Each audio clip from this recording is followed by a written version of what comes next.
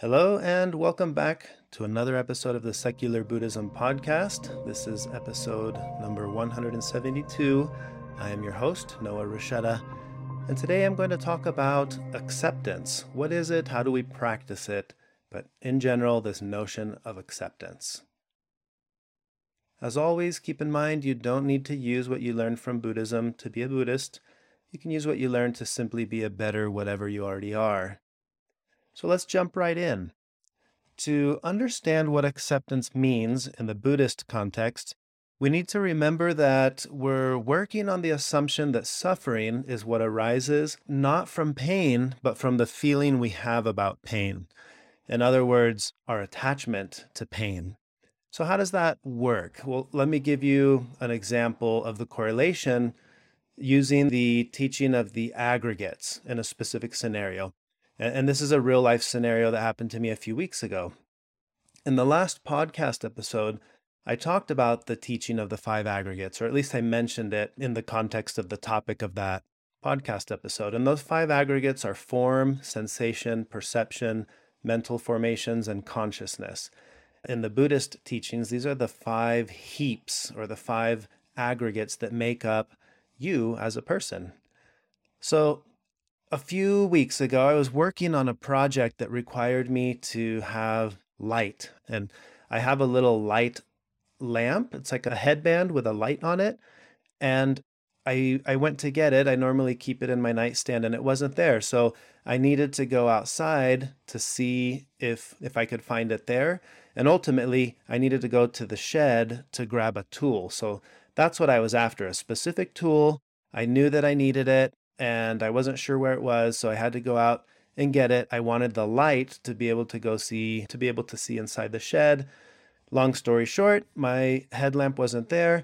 So, and just as another background to that, I have a bad habit of not putting things back where they belong. I'm really good at taking something and then saying, oh, I'm going to put it here in this one safe spot so that next time when I can't find it, I'll know that it's in this spot. But then I forget what that new spot was. So yeah, that's just a character trait that I have. That's one of my aggregates. So I remembered that I had used the headlamp in the cargo trailer. So I needed to go to the cargo trailer to grab the headlamp to go to the shed to grab the tool. I put on my flip-flops, I run out the front door, and I go running to the travel trailer in my yard, and it's really dark. It's already completely pitch black outside. And I'm running and I can't see well because I don't have the light. I'm getting the light so I can go find the tool. And on my way there, I suddenly ran into something and stubbed my toe, my big toe. And it hit and it hurt. And it took me a second to realize what it was. And I realized it was the bicycle. My son had been out practicing riding his mountain bike. He has several practices per week.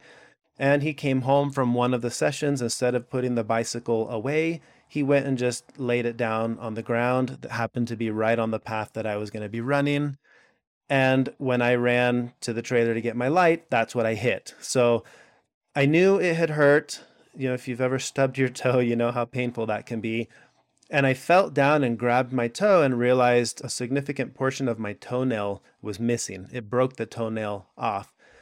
So in this moment, my physical form was feeling pain, right? The sense of touch, the part of me that senses and experiences sensations, immediately categorized this is an unpleasant sensation. It hurts, right? That's pain. That's the part of my mind that's in charge of perceptions. It immediately connected that sensation of pain as unpleasant and caused me not only to reach down and hold my toe, but it also immediately conjured up memories of last time I broke a toenail and how inconvenient that was for, putting on socks or things like that.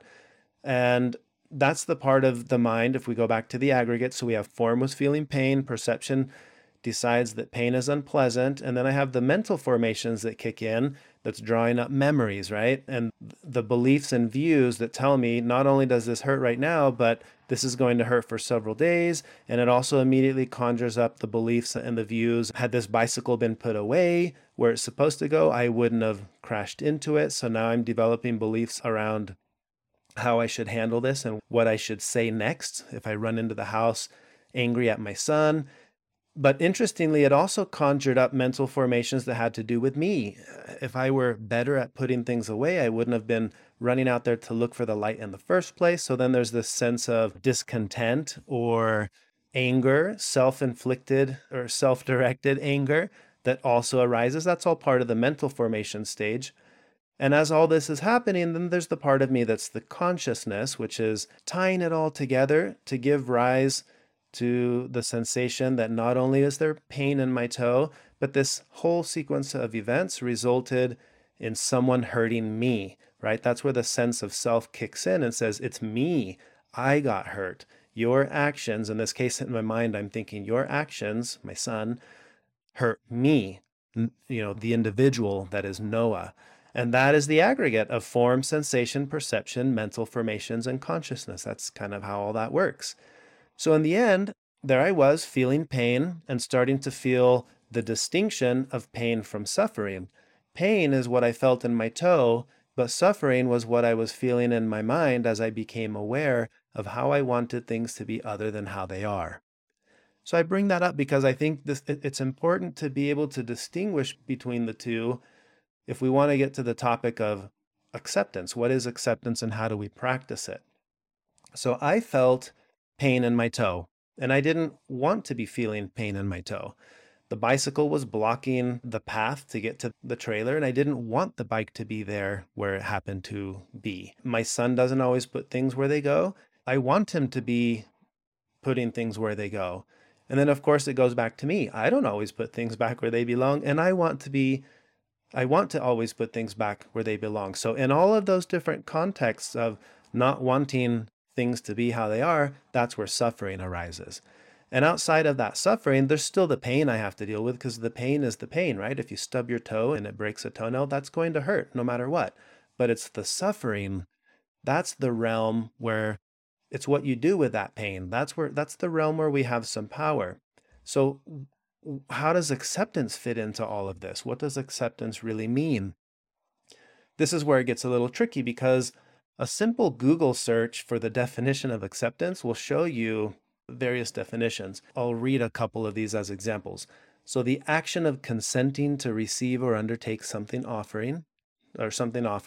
I accept this from you or whatever. The action or process of being received as adequate or suitable, typically to be admitted into a group. In other words, we accept you into this group. That's another way to use acceptance. Then there's this one, agreement with or belief in an idea, opinion, or explanation. And this is like the acceptance of the teachings of a specific ideology. And then there's this one, I like this one, willingness to tolerate a difficult or unpleasant situation. And that, the example they give there is a mood of resigned acceptance. This one I thought is interesting because here acceptance is being used synonymous with toleration, to endure, to suffer something. And that's where it gets tricky, because I think when we use the word acceptance in the Buddhist context, it's different than what is implied or meant by the word acceptance in our modern day societal view of what acceptance means. That's where the problem arises. And what is that problem? I encounter this issue when the topic of acceptance is brought up in the Buddhist context, and you try to talk about a Buddhist teaching like practicing acceptance or accepting things.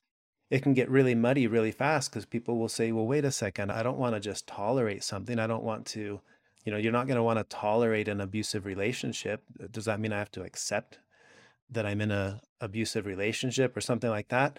And the answer is no, a capital N-O, no, because that's not the meaning of the word acceptance in the way that it's used in the Buddhist context. The definition from the psychological point of view, which I think coincides with the Buddhist view, according to Wikipedia, if you look at acceptance in the context of human psychology, it's defined there as a person's acknowledgement of the reality of a situation. And that's it. It's pretty simple when we think of it that way. When I accept something, all I'm doing is acknowledging the reality of a situation, acknowledging something just the way it is. It's nothing more and nothing less. So before I get back to that, if we look at that as the definition, acknowledging the reality of a situation as acceptance, well, let's talk about reality for a moment. Then what is reality? And again, a search for reality as a definition, you'd find that it's the world or the state of things as they actually exist, as opposed to an idealistic or notional idea of how things exist. So the reality is what is, and everything outside of that is not reality. If you look at the opposite of reality, the word they'll give you in a dictionary, it's fantasy. And we all know fantasy is something that's not real. If you look at the definition of fantasy, it's a fanciful mental image, typically one on which a person dwells at length or repeatedly, and which reflects their conscious or unconscious wishes. And now that's pretty fascinating because looking at that definition of fantasy, again, this is all from the psychological perspective. Man, we spend a lot of time in fantasy land, don't we? In our own mind, typically dwelling at length or repeatedly, reflecting our conscious or unconscious wishes. To me, that means when I'm in the realm of exploring in my mind, how do I think things should be? Boom, I've crossed into fantasy land. I think acceptance is the acknowledgement of things as they actually are, as opposed to the story we have about how things are, or even worse, how we think things should be or how we wish things to be. So that brings us back to acceptance as a concept in Buddhism where it's talked about as being something that you can actually practice. What is it that we're actually practicing when we practice acceptance? Well, we practice the acknowledgement of things as they really are. And you may be thinking, okay, well, now that sounds an awful lot like mindfulness. Isn't mindfulness defined as the non-judgmental observation of the present moment? And now you see why mindfulness as a practice is a key element for practicing acceptance. I want to get a little bit deeper into this notion of acceptance, but it starts with that, the simple acknowledgement of things as they are. You might say it's the same thing as mindfulness practice, but I think it goes a little deeper. And to see the difference between acceptance and mindfulness as practices, I want to share a little bit of information from a paper that I read, written by James Herbert and Lynn Brandsma. They wrote a paper called Understanding and Enhancing Psychological Acceptance. And this paper was published. It's chapter 4 of a book called Health, Happiness, and Well-Being.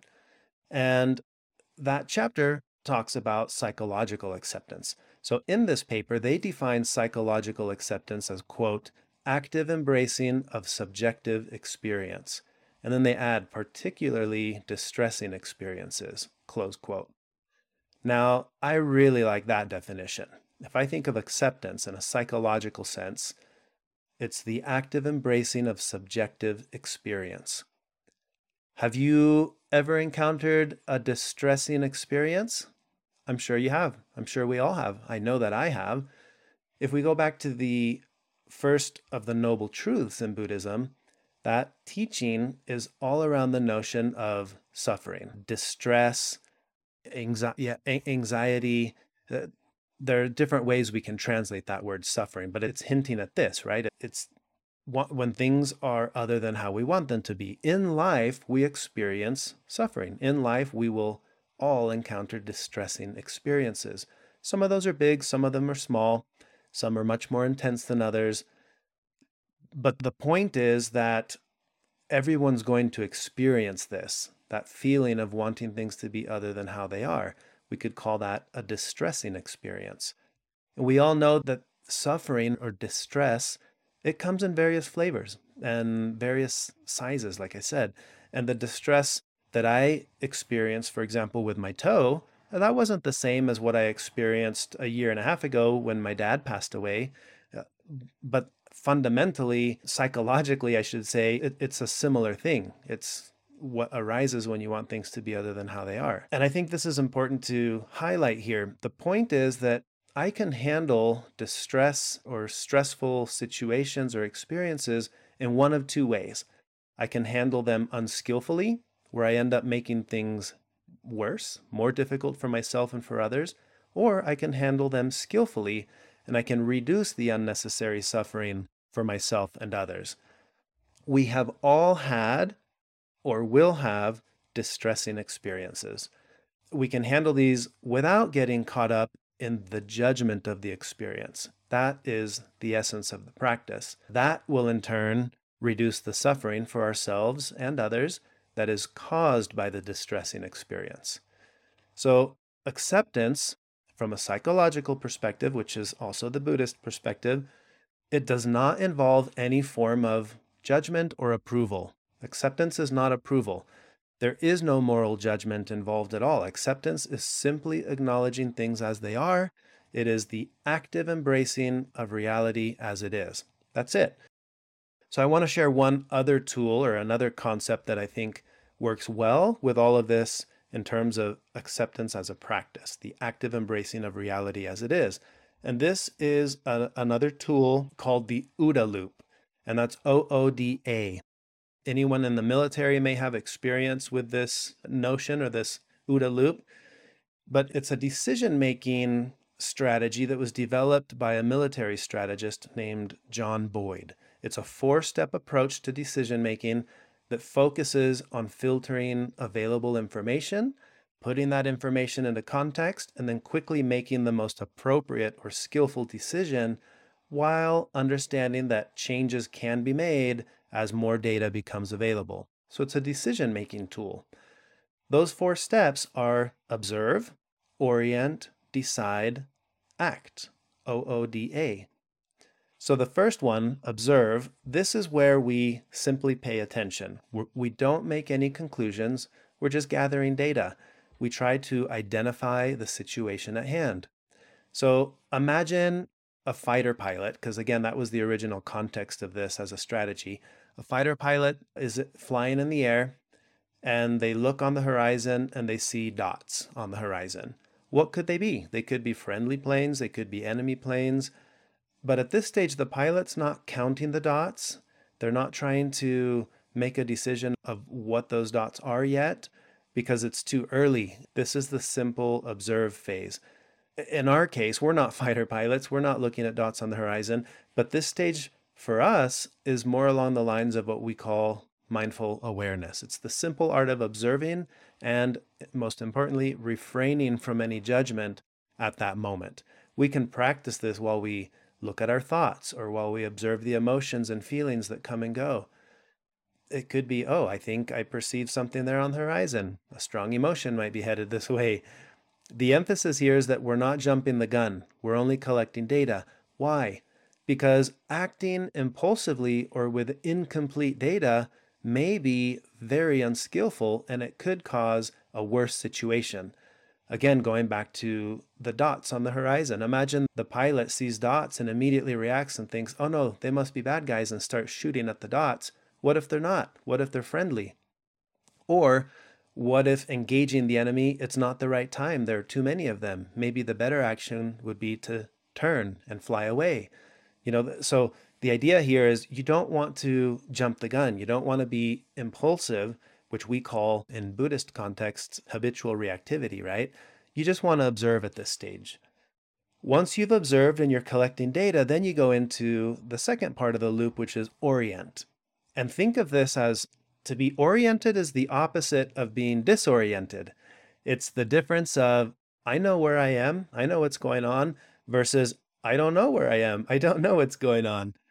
If you think of a map and you need to orient yourself to be able to read the map, you need to know where you are before you start heading off in the direction you think you need to go. Like when we're kids, we're told if you get lost, stay put. Why is that? Because we know that if you get lost and you are not oriented, you could get even more lost if you tried to do something about it. So that's kind of what's going on here. How do we orient ourselves? Well, we observe and we pay attention. After looking around a little bit, imagine you're lost, right? You could notice, oh, okay, that's that street name. Oh, off in the distance, I see that mountain. Oh, okay, here's this building. I'm just collecting data. Once I've collected enough data, I can start to orient myself and say, okay, I think I know which direction I need to walk now.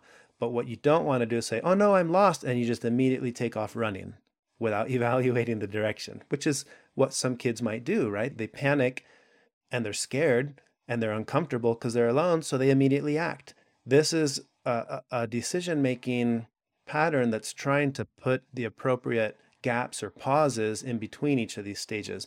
So that's the orient stage. The fighter pilot, may notice the direction those dots are coming from. They may start to notice the color of the dots or insignia, anything that would help them have enough data to feel oriented so that they can eventually make sense of the reality of the situation they're in. Once you are oriented, you have a much more clear idea of what options are available to you. And there's another aspect of being oriented that comes to mind here. It's that once you know how you're oriented, you'll have a better understanding of what it is that you see. You know, that classic image that you see of two people standing, it's a 6 and a 9 on the floor, right? It's just one. The person standing at the base of the 6 sees the 6, and the person standing on the other side sees the 9. What that implies, that little image, is that we may see things differently based on where we stand. That's the whole point of this step. Once I'm oriented, not only can I look up and say, oh, it's because I'm standing here that I see a 6. That orientation also gives me the ability to say, oh, I see why you see a 9 because you're standing on that side of it. So it's a very useful thing to be able to be oriented. All right, so once you've observed enough to gather all the relevant data, you've oriented yourself with the data that you've collected, now you're ready to move on to the next stage, which is decide. In the decide stage, this is where you make the assessment of all the possible decisions you can make. I like to run multiple scenarios in my mind to try to visualize what are the consequences of each of these potential decisions I could make. You could call this the hypothesis building stage. This is where you formulate, if I do this, that might happen. But if that happens, this other thing might happen, right? You're developing your hypothesis. So you have your hypothesis ready, and probably realistically, it's multiple hypotheses that you have ready. You can pick the one that seems best for that specific set of circumstances that you're in. Going back to the fighter pilot as the example, this is where the fighter pilot decides, okay, if I engage the enemy, this or that might happen. If I turn and head towards base, my friends might take off and they'll assist me. So they're running those scenarios. In our personal practice, I think this is where we start to decide, should I do something about this? Should I stop doing something? And again, this is not about the answer itself. This is about the process that we use to arrive at what we think will be the answer. Because we do have to acknowledge here that the answer might be different. Going back to the pilot analogy, a really highly skilled pilot is probably a little bit more capable to take on the enemy. If you're a novice pilot and this was your very first flight, it's probably not skillful to go engage the enemy. You know what I mean? So it's not about the answer. The answer may be different for people based on their understanding of the reality of their situation, taking in the complete picture. Another example of this decide notion that I think is really useful, and I've used it in the past, is the self-assessment of, imagine I'm going on a hike and I know that I'm going to go on this trail and it looks rugged and it has sharp looking rocks. And I look down at my feet and I recognize, oh, I'm wearing my flip-flops today. It might not be the most skillful path. It might be the shortest path to get to where I'm going, but walking around on the sand that also leads to that same place, but maybe takes a lot longer. For me, that might be the most skillful path. And then I look at you and I say, well, you've got hiking boots and you've got a walking stick. Yeah, you should probably do that one. So the answer for me is this way and the answer for you is that way. Then you might be standing there and you're someone who does have hiking boots and does have, a walking stick, but you also have very bad arthritis and maybe your health isn't the best to be climbing up that hill. So on the surface, it would seem like that is the path that you're equipped for. But then upon further introspection, you might say, you know what, you probably want to go this way too, and you take this path. What I'm trying to get at is there are so many factors and circumstances that this process is not about the answers. It's about how we arrive at the answers, because the answers could be different. All right, so back to the process. Now that we've decided, we have our hypothesis. Now we're going to move on it. We're going to act. And this is where we are essentially testing the hypothesis. The reason I bring this up in the context of hypothesis and testing hypothesis is that we can evaluate the moment we put into practice that hypothesis, is it working? Should I continue or should I pivot? Pivot to a new strategy. And that word, pivot, that is the key element to this entire process. That's why we call it a loop. So hiking in the mountains barefoot may not be working well for me. I thought that it would, but now I'm observing what's happening to my feet. And this is the part of the loop where I would return back to observing. What is it that I'm observing? The results of the actions that I just put into place. I started hiking barefoot. Okay, well, that's not working. I'm observing that it's not working, and I repeat the loop, making a new hypothesis. It might be, okay, maybe I should turn around, go back down, and find another way around. And it can take time before we know for sure if our action was skillful or not. Maybe it was skillful, but then another variable is introduced. More dots on the horizon. Now I was on, headed towards these dots to engage, but now I see more dots. Okay, then I reevaluate. What's the next skillful thing to do here? So we're constantly testing our hypothesis and we're adjusting it as needed. The loop goes on. It works well with the notion of impermanence and with the notion of interdependence. Things are always changing. Therefore, my assessment of how things are should also always be changing. And this decision-making model allows for that because, again, it's a loop. So back to the topic of the episode, acceptance. How does acceptance kick into all of this? How do we actually practice it? Well, I think if acceptance is the active embracing of a subjective experience, then it's clear to me first and foremost that acceptance is definitely not a passive process. It's not resignation, like I've said many times before. It's what's taking place while we observe and while we orient ourselves. So using the OODA loop, you could think of the practice of acceptance as those first two steps, observe and orient. I perceive dots on the horizon.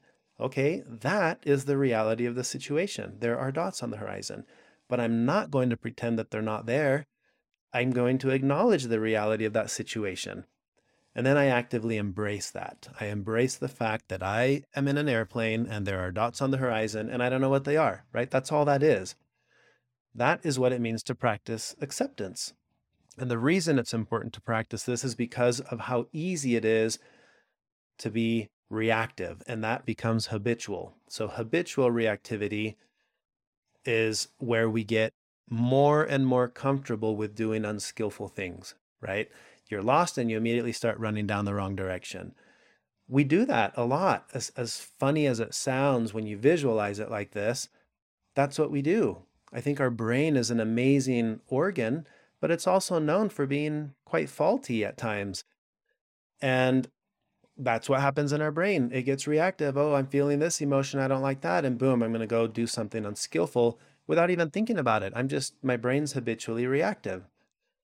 A few weeks back in one of our live Sunday Zoom calls, Bruce shared a quote that I really enjoyed. And it's something that Aliyah Crum said on the Hidden Brain podcast in an episode called Reframing Your Reality.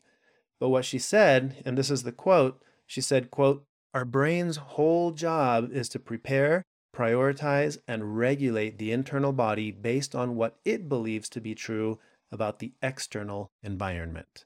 Close quote. I really like that quote because the brain regulates the internal body based on what it believes to be true about the external environment. If my brain's entire job is to regulate what's happening inside based on what it thinks is happening outside, then it seems to me like it would be a pretty good idea for me to use decision-making tools like practicing acceptance or the OODA loop to make the most accurate assessment of what's really going on out there. Because if it's not what's going on out there that affects what's going on in here, it's what my brain thinks is happening out there. That's what affects what's going on in here. So my brain, that's the key. I got to understand, how does it work? Going back to my toe and the correlation of that pain and suffering, externally, I'm feeling the pain of my encounter with a bicycle tire. But in here, my mind is actively embracing the subjective experience that it's having. It's gathering data. It's orienting itself to decide what to do next. It's coming up with scenarios, decisions that I could make, and ultimately it picks a scenario that believes is the most skillful. And in my case, that meant I'm going to pick up the bicycle, put it where it goes so that doesn't happen again. And I'm also going to talk to my son, and I'm going to just show him my toe and explain, hey, look what happened. Here's why this is important that we put things away. It also motivated me to try to be better at putting things where they go and leaving my headlamp in the nightstand so that I have it next time I need to venture out in the darkness. But for me, nowhere in that process was there the unskillful reactivity that could have triggered greater suffering for myself or for others, for my son. One arrow was enough. I didn't want the second arrow. I didn't need a second arrow. So in my case, that prevented me from running into the house, being all mad, screaming at my son, something that it's like, could I make him feel really bad and guilty for doing that? Well, sure, I could have. Would that have helped? I don't think that it would have. I think he was capable of seeing, look at the pain I'm in. Oops, I caused that. Not making him feel guilty, but just helping him understand, hey, this is what happens when things are done the way that they are. So let's put the bike where it's supposed to go. And that was it. I don't think it'll be this traumatic experience because of the way it was handled. And again, I'm not saying that's the right way or the wrong way, but that's what the decision-making process in my mind as I was going through all of that, that's what practicing acceptance looks like for me. Now, notice that again, in that example, practicing acceptance doesn't say, all right, well, I'll accept that if the bike's just going to be there, then I won't do anything. No, I feel like I've taken active steps to prevent that from happening again. So it's an active process. It's not a form of resignation. Oh, well, bikes will always be in the way. It's not that. For me, it's a very active practice. And I don't think we need or want to go through life simply tolerating negative experiences. When we actively embrace the situations that are outside of our control, and we do that without judging, it reduces the suffering that we would normally experience from these situations. And for me, that in a nutshell is the practice of practicing acceptance, or again, the practice of actively embracing our subjective experience of life as it unfolds. And I like that as a practice, active embracing. We do it all the time with all the other concepts, right? That's the whole notion of the game of Tetris. These pieces show up. I can actively embrace the experience of now, this is the piece that I have. What am I going to do with it? How am I going to be skillful with it? What doesn't have to happen there is resignation. Oh, well, I guess I won't do anything. I got the square. It's not that. It's I'm going to actively embrace, dang, I got this square. I sure didn't want it, but okay, what do I do with it now? That's it. It's the active embracing of subjective experience as a practice. So my invitation to you is to take this concept of practicing acceptance or practicing the active embracing of reality as it is and give it a try and see how it works out for you, the relationship you have with the experiences that you're having as they unfold. All right, that's all I have for this episode, but I look forward to sharing more thoughts in a future episode on a different topic. If you're interested in learning more about Buddhism, check out my book, No Nonsense Buddhism for Beginners, or you can listen to the first 5 episodes of this podcast. If you're looking for community to practice and to interact with, consider becoming a podcast supporter by visiting secularbuddhism.com, clicking on community, and you'll get more information there. All right, that's all I have for this episode. Thank you for listening. Until next time.